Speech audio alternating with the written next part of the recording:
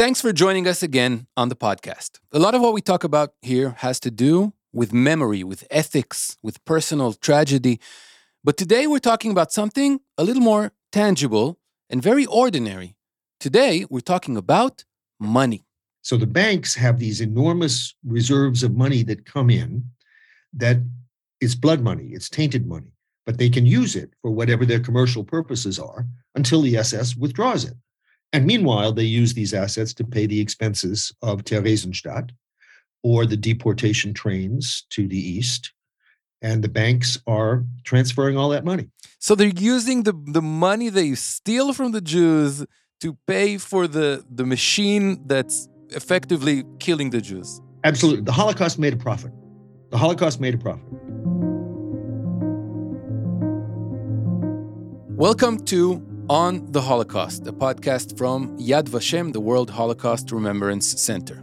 I'm your host, Jonathan Gal, and the topic of this episode is German big business and the Holocaust.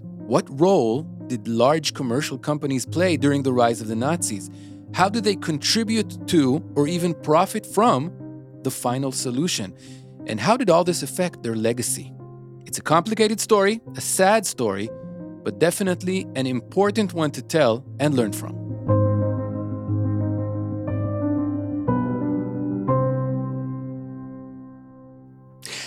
Our guest today is the historian Peter Hayes, Emeritus Professor at Northwestern University and the former chair of the Academic Committee at the United States Holocaust Memorial Museum. Professor Hayes is the author or editor of 10 books on the Holocaust, including a prize-winning study of the pharma company IG Farben. He's a leading scholar of the historiography of industry in Nazi Germany and has been fascinated by the topic of the Holocaust for most of his life. This fascination begins, perhaps, in suburban Boston of the 1950s when he was looking to buy a typewriter. And a friend of mine's mother said, oh, you should go see so-and-so. She has an old Underwood that she's going to sell and so on. And I did. She lived down the street from me. And I bought it. And I remember I went to get it. And I think I paid $10. It was ridiculous. And I went down the street to get it. And it was a summer day. She was wearing a summer dress. And I saw that she had a tattoo on her forearm. And I knew what that was. Now, I was 13 years old, and, people think that you didn't know anything about the Holocaust in the 1950s. It was suppressed. Well, I knew what it was. And so I bought my first typewriter from a Hungarian Jewish woman now living in suburban Boston, 13 years after she had been liberated. Hayes, who comes from an Irish Catholic family, really finds his calling around Christmas of 1968. My sister married a German. And I was in 1968, I had won a scholarship to Oxford. So I was in Britain. And I didn't have any money to go home to America. So I went and spent the Christmas holidays with the German family from which my brother-in-law came. And that was how I started with this particular fascination. I knew about the Holocaust before that time, and I had seen movies like Judgment at Nuremberg and Exodus and The Diary of Anne Frank. And I was interested in racial justice because or prejudice because I had grown up in the United States at the heyday of the civil rights movement. So all of these things suddenly came together when I got to Germany because I started learning German. And then I started dealing with the rationalizations that Germans had. The family from which my brother-in-law came, his father had not been a Nazi. But his stepmother had been a member of the League of German Girls, which was the Nazi girls' organization. And his brother, that is my brother-in-law's uncle now, had been a stormtrooper. And so I met all these people and I heard all the things they said and the rationalizations they used, like anti-communism was what they were really motivated by rather than anti-Semitism and so on.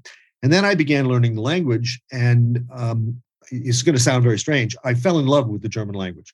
At one point, he visits Frankfurt with his new German in-laws, where they arrive at a large statue, a man rising from the ground, breaking chains. And on the base of that monument were names, Mauthausen, Dachau, the concentration camps. And my 18-year-old German sort of brother-in-law who had just done his Abitur did not know what they were. And so I asked him, what is that? And he said, well, when we got history classes, we stopped at World War II. And I think that is pretty much the way Germany was in the 50s and 60s. Now, that breaks in the 70s. It changes remarkably. But that was the way the country was. It was a collective amnesia.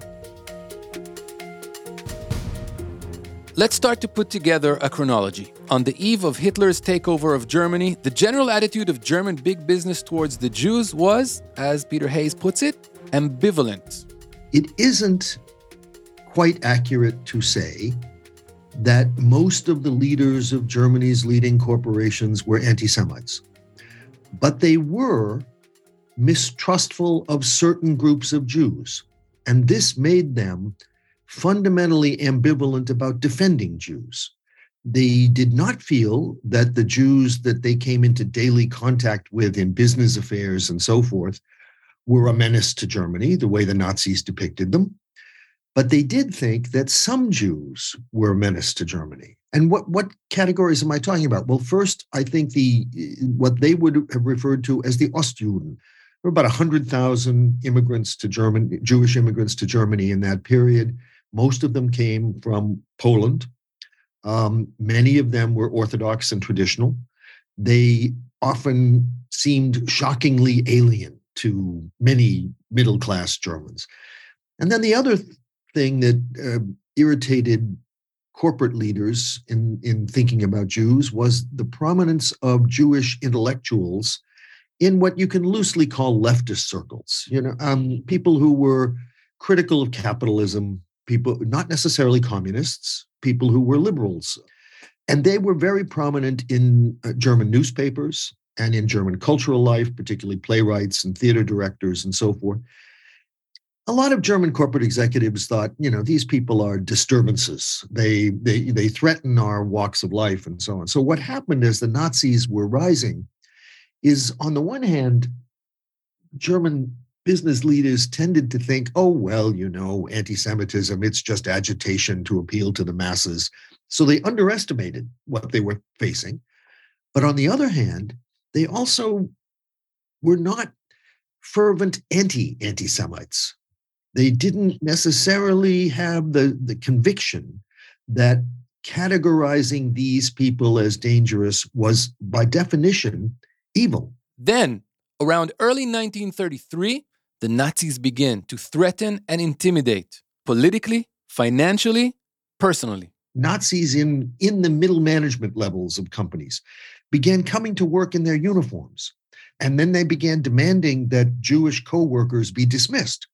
Because remember, this is still the Depression. And the Nazi managers would say, we still have a lot of good, loyal National Socialists out there who don't have jobs. Fire the Jews and replace them with these National Socialists. Threats are also made on the national level. At one point in 1933, Hitler summons the leaders of German business and industry to a meeting.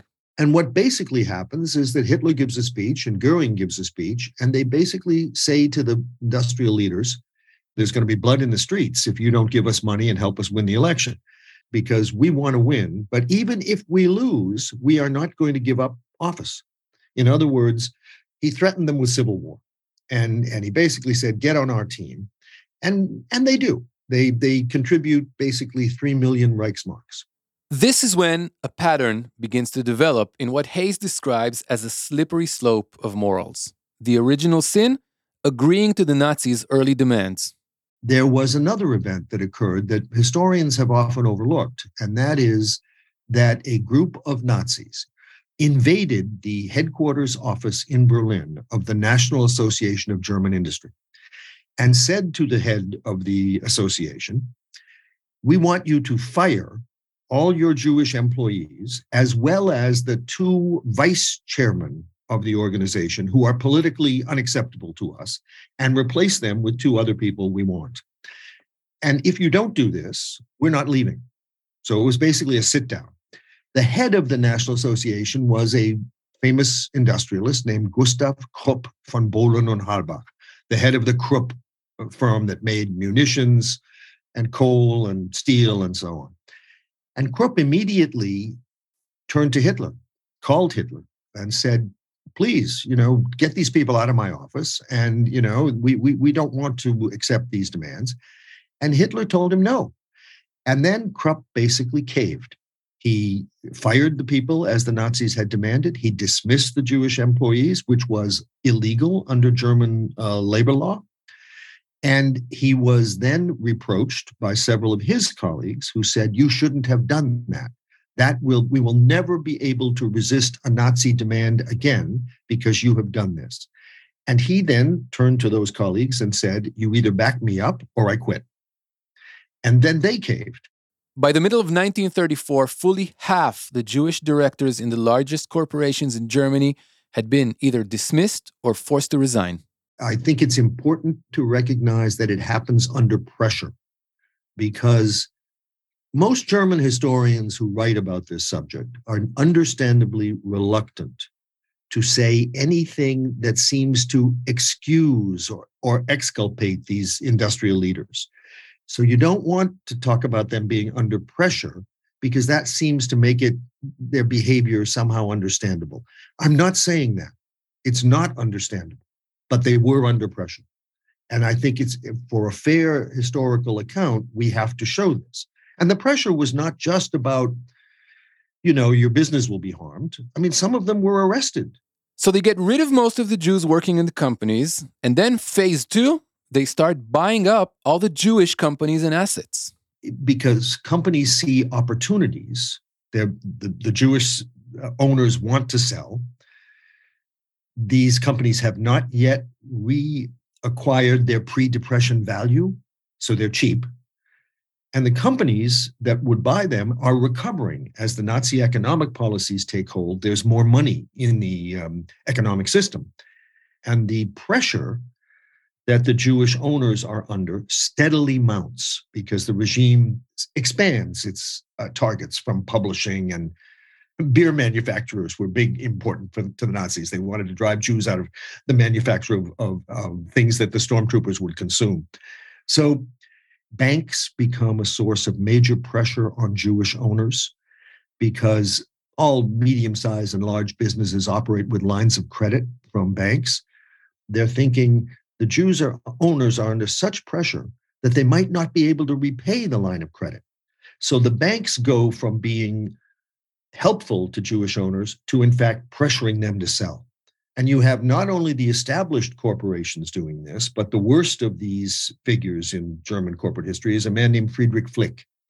And Flick builds an empire of coal mines and steel factories and ironworks in the 1930s, predominantly by buying Jewish-owned companies as the owners try to get out.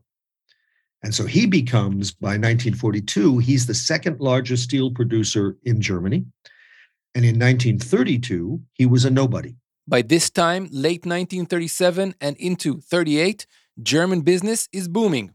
They've got all these new toys they bought super cheap from the Jews, some lucrative government contracts with a war looming, and it all leads up to Kristallnacht, the November pogrom. Kristallnacht, the burning of the synagogues and all of that, is the culmination of a year of intense persecution. And during that year, the banks become instrumental in helping the regime persecute Jews, because Jews are forced to turn almost everything they own into cash.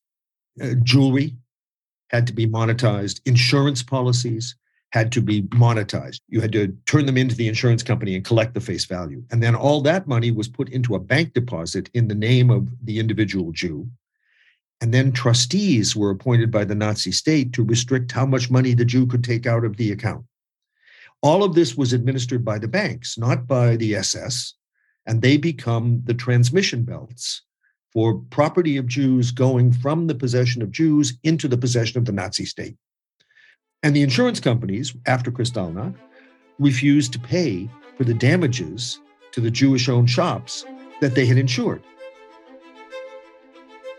After that, deportation, ghettos, hunger, and the death camps.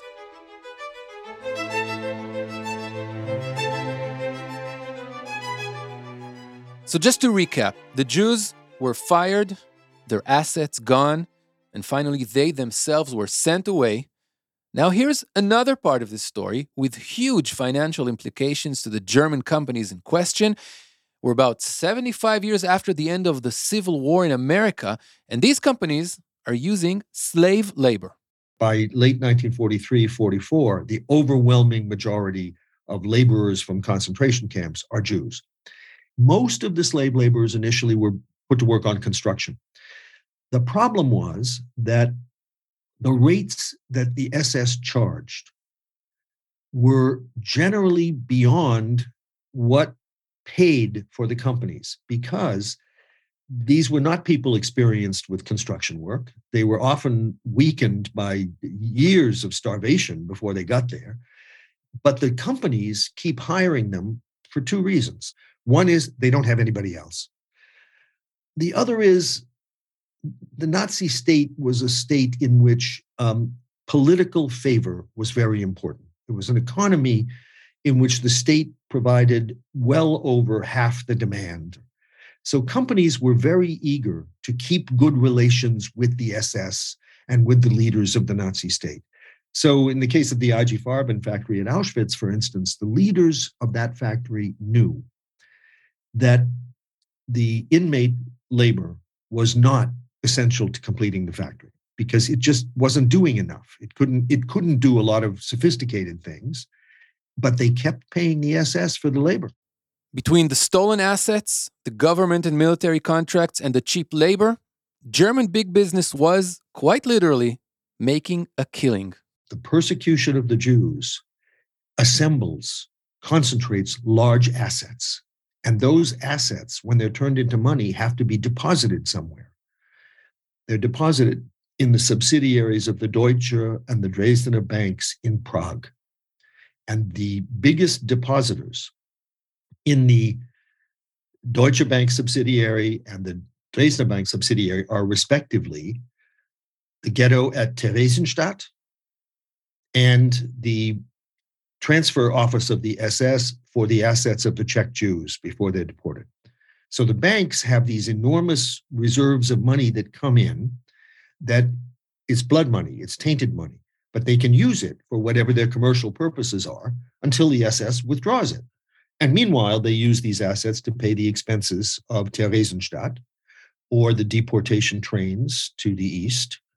And the banks are transferring all that money. So they're using the money they steal from the Jews to pay for the machine that's effectively killing the Jews. Absolutely. The Holocaust made a profit. The Holocaust made a profit. We actually know in one country, we know this down to almost the penny. That is in the Netherlands. The costs of deporting the Dutch Jews, so of whom about 110,000 die, the costs of deporting them come to 2% of the total confiscated assets from Jews in the Netherlands. It's hugely profitable. It's hugely profitable. Wow. And then the other part of this wartime story is the camps. I mean, Auschwitz. And Auschwitz was hugely profitable. Auschwitz made a profit of basically 100%. We know pretty much what Auschwitz collected for the labor of inmates, and we know pretty much what it cost to operate Auschwitz. And the second is half the first number. It's 30 million to 60 million Reichsmarks. One of the most chilling parts of this story is realizing that a lot of products we buy and use to this day might be manufactured and distributed by those same German companies Peter Hayes has spent his career studying. Take a look around you. Your stereo system, your blender, your pills maybe. Some of the brand names have changed over the years, but many have not. Well, two of the most famous companies, I think, that were involved in this is Siemens. And Siemens is a particularly interesting story because Karl Friedrich von Siemens, who was the head of the company in 1932, was not a pro-Nazi figure. Actually came into New York in December of 1931, gave a speech to a business group in New York in which he warned about the dangers of the Nazis. But Siemens is a kind of prototype of this line. That is, he was ambivalent about the Jews at the beginning. He caved very fast in 1933 because he said, if I stand up for these individuals, I risk losing the whole operation. And that was the calculation he made right away. Now, that shows you how little imagination these people used, because those were not the only two choices. You could think of things to do that would have at least blunted the force of this. But he capitulated so fast. And then by 1942, Siemens never joined the Nazi Party, was not an active proponent of the regime. But by 1942, his company was hiring slave laborers. And they had a factory right outside the gates of Ravensbrück in North Germany, which was a concentration camp for women. And they worked many of these women to death under atrocious circumstances. He also had a factory, a smaller one, at a place called Bobreck, which is right outside of Auschwitz. It's all a decision out of practicality. This is not driven by anti-Semitism. It's driven by a kind of blinkered mentality, looking only at the success of the firm, which in Siemens's case was, for him, kind of irresistible. His family had built up the firm. He probably felt an enormous responsibility to his grandfather and father and all of this, and he had totally devoted his life to this company. He couldn't imagine this making a decision on any other basis. So greed is one explanation for the decisions made by these companies and executives, but it's not the only one.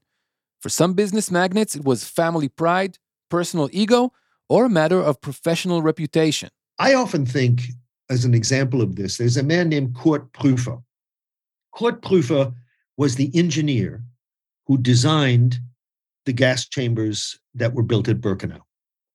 And the income on building those gas chambers is not very much. The commission that he earned was not very much. But what he did get out of doing it, and he knew what those chambers were going to be used for. He actually advised the SS on how to make the chambers more effective in killing people. What he was going to get was bragging rights. I am such a good engineer that I could solve this problem. And he wasn't going to get rich off of this, except indirectly, because the bragging rights might make him rich. And so it's a little more complicated than just money.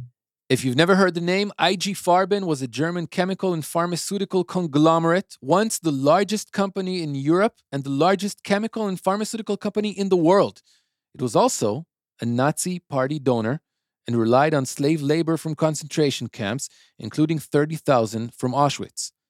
IG Farben was involved in medical experiments on inmates at both Auschwitz and Mauthausen, and one of its subsidiaries supplied the poison gas Zyklon B that killed over 1 million people in the gas chambers. The Allies seized the company at the end of the war, and the U.S. authorities put its directors on trial. That employee knew what the substance was being used for. We have no proof that he told the leaders of Degussa, his owners, but we do know that he knew. He had a conversation with a leading SS man who told him what was happening. There are various accounts of what words he used to tell him, but he knew. And he continued to sell the stuff to the SS. He was himself a fervent Nazi, so it was not a hard decision for him.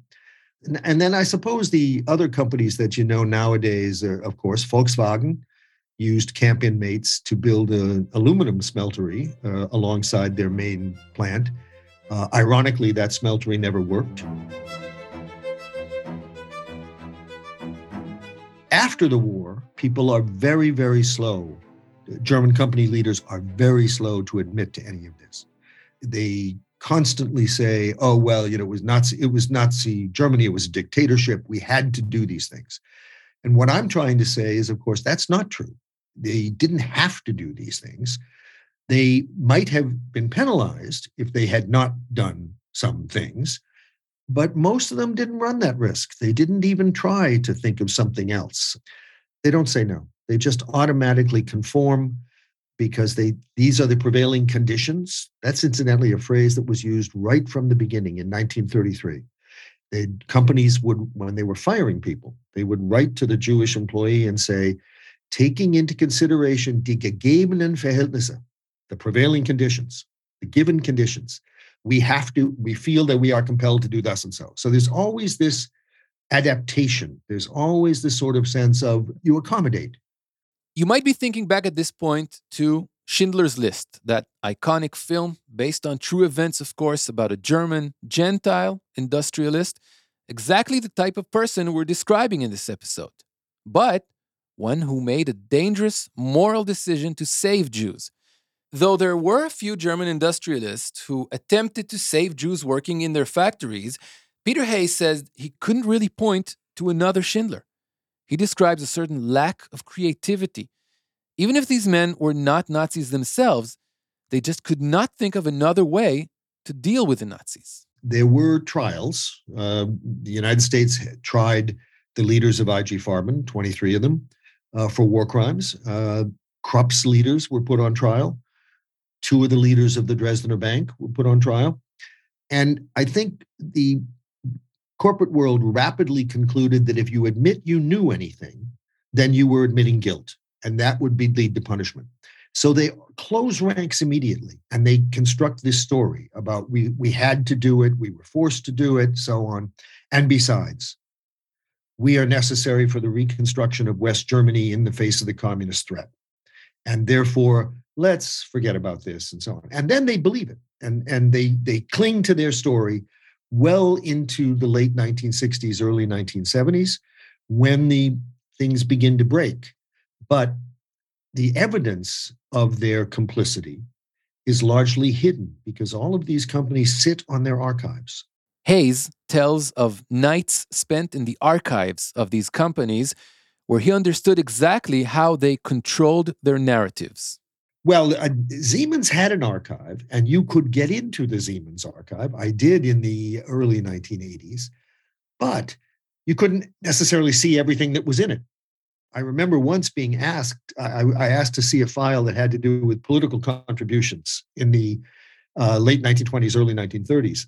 And the worker there who rolled the trolley of the documents up to me looked at me and said, Sie wissen, diese Akte sind schon bereinigt worden.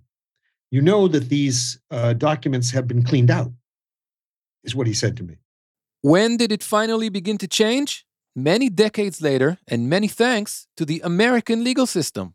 In the late 1990s, because of the class action suits in the United States that threatened German companies that had assets here, that the suits were usually filed on behalf of surviving slave laborers from these companies who wanted restitution. And they could file in American courts because there was American property of these companies that could be used to pay the restitution.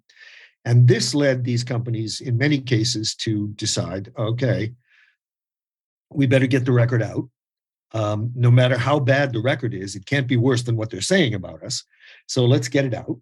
And many of these companies opened their archives. Degussa opened its archives to me. The Dresdner Bank, which actually had not just sat on its archives, it had hidden them in a bunker in Berlin, an air raid bunker, and it had never even cataloged them. The Dresdner Bank then hired a group of historians and brought them to the bunker, opened the door and said, here it is. It took them 2 years just to sort the material before they could begin to use it and write the history. Some of these companies, it should be said, contribute significantly to Jewish and Israeli institutions. But the contributions companies have made bear no relation to what they did. They are based on a percentage of the company's current sales. So a company that was deeply involved in persecution, in the first place, can decide for itself whether it wants to contribute or not, and then may contribute an amount that is well below what it gained by having participated in the persecution.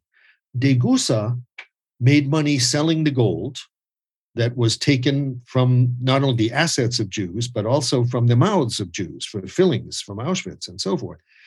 They made a fair amount of money. I calculated it at the time, in this century, I calculated it as about $2 million.